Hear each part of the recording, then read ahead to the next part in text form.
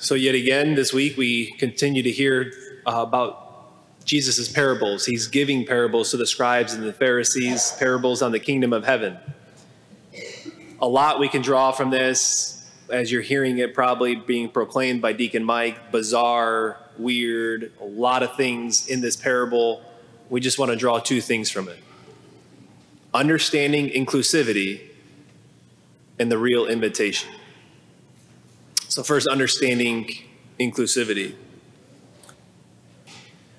Inclusivity has been, turned into kind of a buzzword as of late, the last couple of years. You can't go very long without hearing the word inclusive, whether it's in your business or I'm sure at school, corporate America, inclusivity.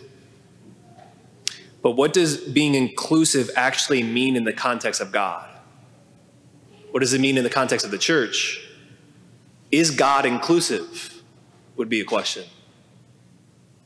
What does it mean to say, if he is, what does it mean to say he is? We hear the king dispatched his servants to summon the invited guests to a feast. So again, real quick, this parable, the king, we could say is God. He's throwing a wedding feast, a wedding banquet for his son, the bridegroom, Jesus. And so he sends out his servants to invite people to the wedding banquet to come, but we hear the responses, they refuse to come. And so the king says, no, I want to fill this. I want to share this banquet, this feast with everyone. So he sends out the servants again. It's almost as if the servants get to the people and they say, you don't understand. You don't have to do any work. Everything's prepared. And the feast that is set up, that's provided for, that you're invited to, it's unlike any feast that you've ever seen before. You've got nothing to lose and everything to gain. Just come. You're invited. And the text says that some ignored. Some didn't just ignore, they mistreated those that invited them and even killed them.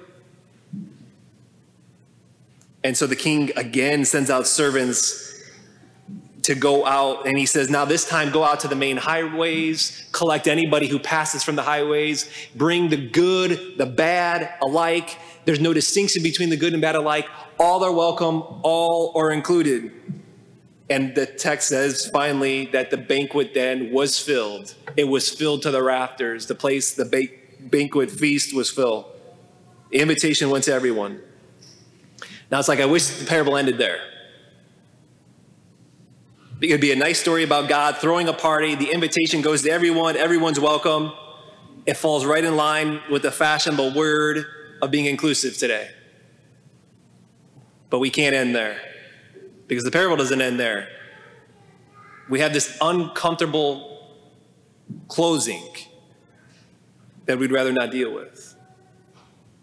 We hear the banquet's filled up and the king comes and kind of probably just to say hi, to welcome, to shake hands with all the people that are there. And all of a sudden he sees a man that's not dressed in the wedding garment. And he says, where's your wedding garment? And the man, ultimately, he is tied up with his hands and feet and he's cast out in the darkness. It's like, really? For wearing the wrong clothes? What's the point? All are welcome. All are welcome to the party. All are welcome to the kingdom, but it's on God's terms, not our own.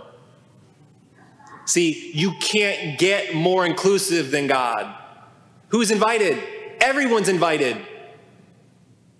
The good and bad alike, there's no distinction with their worthiness. Everyone's invited. It doesn't matter your past. It doesn't matter the things and the mistakes that you've made. It doesn't matter the current struggles that you have. It doesn't matter. I'm running up to you and I'm giving you the invite. Come to the feast that just, you can't imagine, that quenches your thirst, the nourishment, for peace and for joy, for happiness. You're invited. It doesn't matter your past. All are welcome. Everyone gets the invite.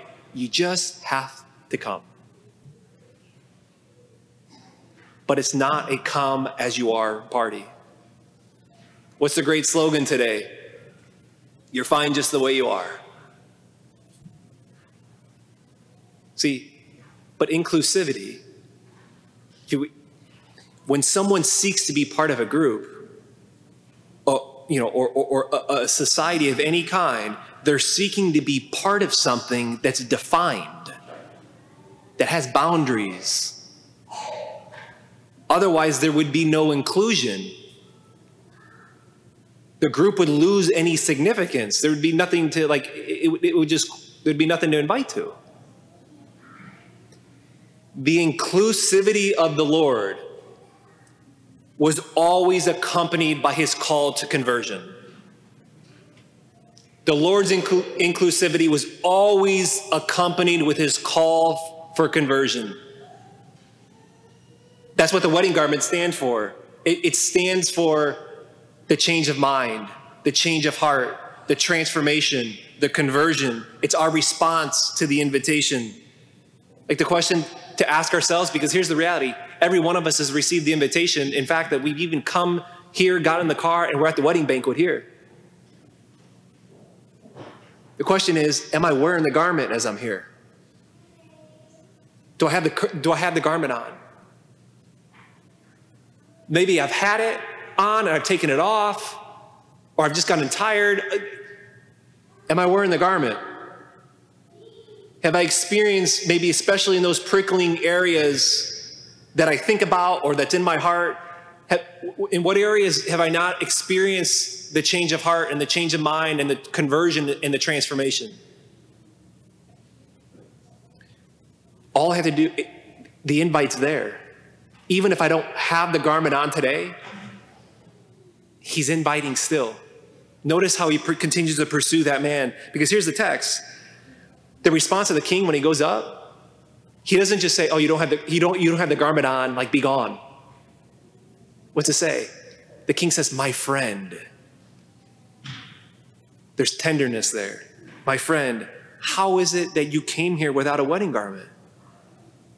Like, in other words, the king is like giving him the benefit of the doubt. It's almost like, did you forget it at home? Was it dirty? Did you forget it? Like, I got more in the back. I can go get one for you. But the response, the text says, is that he didn't respond. He was just reduced to silence. He didn't want it. He couldn't respond with love. He didn't want to convert. He didn't want to change. And so he was reduced to silence, and then he was bound up and cast out in the darkness. To enter into the feast, we've got to lay our ego to the side. We've got to lay our pride to the side, and we've got to completely surrender to him. All are welcome. Which brings us here lastly to the real invitation, which is, I think, the point of the whole parable. It's hidden. This real invitation, it's hidden, but it really covers the entire parable. The king throws the wedding for his son. Who's the son? The bridegroom. It's Christ. Where's the bride in the story? No, the bride wasn't mentioned at all. Yeah, she was throughout the whole thing. The guests who are invited to the wedding, they're the bride. They're being invited to their own wedding. Marriage is the prime example and metaphor that used in the scriptures for intimacy, for deep union with God, of a deep sharing of life. The gospel, the good news, is the fact that God became flesh, became man. The one who created the universe, the one who created each one of the guests, he became flesh so as to wed himself to us. See, that's the love. Entering into and experiencing that, that's the love that allows me to experience a change of mind, a change of heart, and conversion. It's the fact that he went to the cross to die for my sin, my struggles, the things where my mind's way over here with that and over here, and I have a hostility and my ego's over here and my pride's over here. Is he went to the cross to wed himself to us and to share his love. The guests that are receiving the invite, they're the bride. You and I are the bride. All we have to do is respond to the invitation to say, I'm in, I surrender, I'm yours. I'm laying my ego to the side. I'm laying my pride to the side. I want in. It just needs to be not at our terms, but under his terms.